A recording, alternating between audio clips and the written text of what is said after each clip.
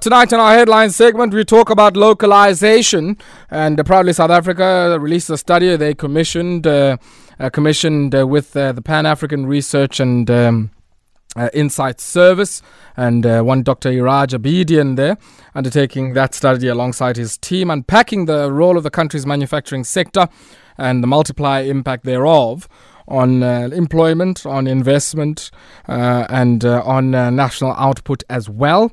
And some of the highlights, of course, of the report, including that there are many spin-offs and spillovers of investment in particular subsectors of the manufacturing sector. To tell us a bit more about this study, joined on the line by the CEO of Proudly South African, Eustace Mashimbye. Eustace, good evening. How are you? I'm good, and yourself, Hayabonga? I'm well, thank you, Eustace. Can't complain. Eustace, you guys are on a roadshow now, really, I guess, popularizing some of the work that you've done or commissioned here with Dr. Eustace Mashimbye and his team. And I want us, before you even get into the findings of the study, I think the debate around localization is not a new one. There's been certainly a lot of checkered responses. I think myself, I've weighed into it as well and gotten all manner of flack from others. We can discuss those views. But I want to just talk about, there's a dominant narrative that localization, which effectively means trying to increase the share of locally manufactured goods in the basket, maybe, of not only households but firms alike, of what it is they use, what it is, and so on. Many people are saying, well, you do that, you increase prices, you do that, you antagonize your trading partners. And there were even studies, I think I saw one from the Center of Development and Enterprise, saying this thing in general is just a bad idea. So talk to me about, I guess, commissioning of the study and where that fits into that debate at the current moment.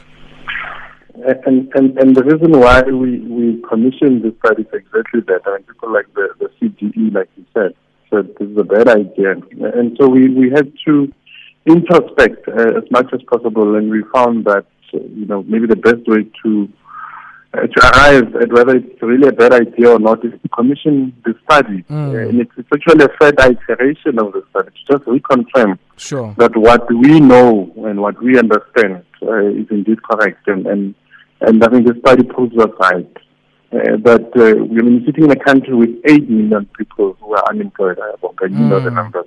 And this excludes those who are discouraged. So the 8 million are people who are actively looking for work and they can't find it. So the other 3.5 are discouraged. So, when you do the math, close to 12 million of our people are unemployed. You can't just sit and say you are going to focus only on those sectors where you have some competitive advantage, because that is what all of these naysayers are saying.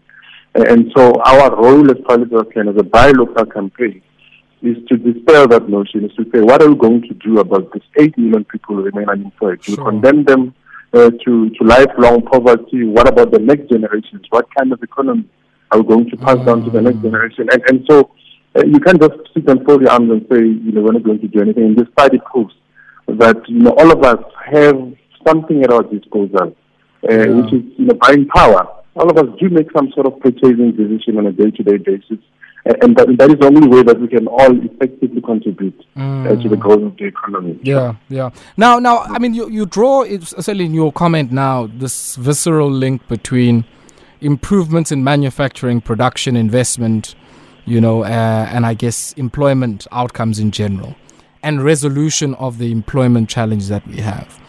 But I think, and I haven't seen the study, Eustace, but I would think that parts of the manufacturing sector that South Africa has also historically had a comparative advantage in have probably not been the most labor intensive. If you think about, the latest manufacturing sales and production numbers that came out, big part driving that, heavy metal, machinery, all, I guess, responding to the very relatively higher iron ore and steel prices that we see abroad.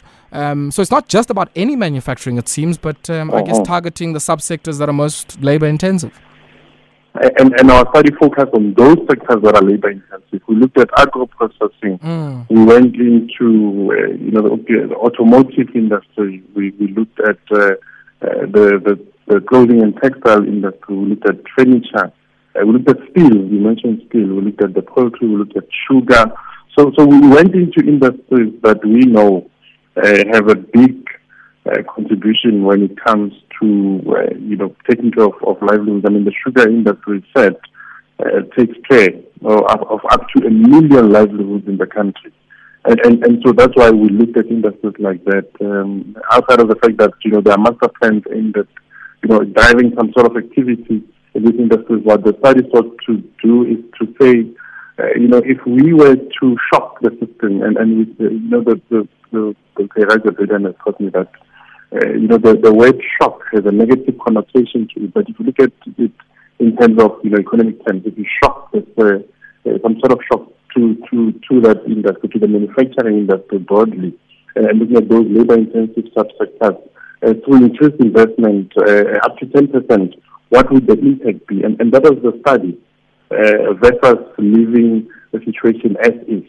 And it points to both short-term and medium-term increases, both on the GDP, on fiscal revenue, on investment, on employment of the lower skilled, employment of the higher skilled. And this day and age, when you talk employment, especially when you look at the real wages in manufacturing, because there's such a huge dependence on technology, it's not as low skilled as it was previously. So you're talking quality and decent jobs in the menu. And all of those key indicators point to the fact that they will all have some sort of upward trajectory if we are to invest about 10% in that investment. All of that investment talks to uptake and basically making sure that we increase activity in those manufacturing subsectors. Yeah. Now, talking about some of these subsectors, I mean, I think a lot of studies, and one of the ones that over the last decade or so I found very interesting on the score, looking at sort of measures of labor intensity, some work done by Fiona Tregena out at UJ. And she found, that clothing, textiles, furniture, leather, footwear and building construction manufacturing subsectors were some of the most labor intensive, and even agriculture comes much after that, because there are parts of agriculture that are more capital intensive, and maybe horticulture is probably more labor intensive than, say, livestock rearing, right? But in a sense, it's quite clear that a lot of these labor intense subsectors are the ones that have suffered the most from competition from global value chains. What do you say to somebody who says, you can't win back your clothing sector, you can't win back your footwear sector, you can't win back your furniture sector, you can't win back your cement sector, let it go and effectively do what you're good at, which is to ship off raw materials to people who will process them elsewhere? And then what happens, like where I started, what happens to all of those households? So you can, the study tells us that you can, because you see the benefit of making sure that you revive those sectors or you win them back to borrow from you, is that even the impact of, and I think that's what the multiplier effect kicks in, the impact is also felt in other sectors, primary and tertiary sectors such as finance, transport and communication, wholesale and retail trade, construction, electricity, and so all of those then stand to benefit when you get back all of those industries. So it's an effort worth making. We've seen that COVID has showed us, the COVID pandemic showed us that when those that we rely on have for one or another reason have to close off their borders, and we experienced what they experienced by way of supply chain disruptions all over the world. We then have to fend for ourselves in most instances, and so security of supply becomes an issue. So there are many incentives as to why you need to try to get back those industries, because it's no longer just about price. Competitiveness is not just about price. Right now, the focus should be on accessibility, on availability, and on the social impact as well thereof. So you have to fight for the clothing and textile space. I can tell you, based on the work that we do as Private South African, that we've seen an uptick in the levels of local content in retail stores. That simply means we are getting back a share of the market that was lost to Asia and all of these other, the markets. And so the case is there to be made for other industries to say there is an opportunity to fight back. And that is what we're calling for as Private South African. Yeah. And of course, also, I guess the other dynamic is that the premiums associated with our basket of commodities is not always going to be there. And I guess, as people often say, the commodities we are good at, and we're speaking to Tembeka about that as well, looking at our current account deficit. Those commodities are always subject, at certain times to a negative, terms of trade, and we see it in countries like Angola and Nigeria. Any dip in the oil price has devastating outcomes. So this is part and parcel, I guess, what you're saying about also diversifying where a lot of the value and economic activity comes from. And to add to that, you also have an opportunity to even start new industries. So it's not just about fighting for those labor-intensive sectors that we have identified as critical to this reindustrialization drive, but it's also about new opportunities. This need to identify alternative sources of energy presents new opportunities as well. The study, had a good unintended consequence of leading us to that point where we sort of started identifying through the study of Dr. Belgian and his team, identified that there are other industries that can benefit, that we can benefit from if we just step into the opportunities and irrigation systems, solar panel, the need for storage of energy, so the batteries and all of those kinds of equipment. So there are endless opportunities to even start new industries, but obviously it needs investment. But in order for that investment to work, we need a commitment in terms of offtakes. And that can only come from us. We know that money is going to be spent on these things. We need to be brave and bold and say, we are going to prioritize that which comes from here. Because then that's how you drive investment as well. No one is going to invest in this country if we are not going to say to them, we are going to buy from you. Despite the fact that the market is here, there are instances where we see decisions being made to still choose to buy from outside of the country when if those orders had been bulked up, we would have benefited from economies of scale and the price issue would have been dealt with as well. And I guess, there are also big question marks. I mean, if one thinks about why finance in South Africa has been so reluctant to invest in manufacturing. I'm not sure if the study touches on that. But a point was made in a World Bank report a few years ago saying the issue is not only around financing, but if you also look at some of the tax and non-tax incentives. I think the point that was being made there was in mining, if you're looking for a post-tax return of about 10%, you need a pre-tax return of around 8.8%. If you're looking for the same post-tax return in manufacturing, you probably need a starting point of a pre-tax return of 22%. Now, what that suggests is you probably need a much higher hurdle rate of return in manufacturing to just get to a 10% return after taxation.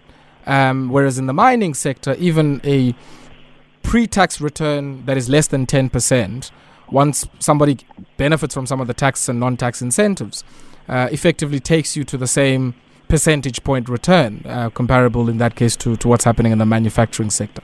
How do we deal with some of those things on the tax side, fiscal policy wise, but also in terms of microeconomic and industrial policy?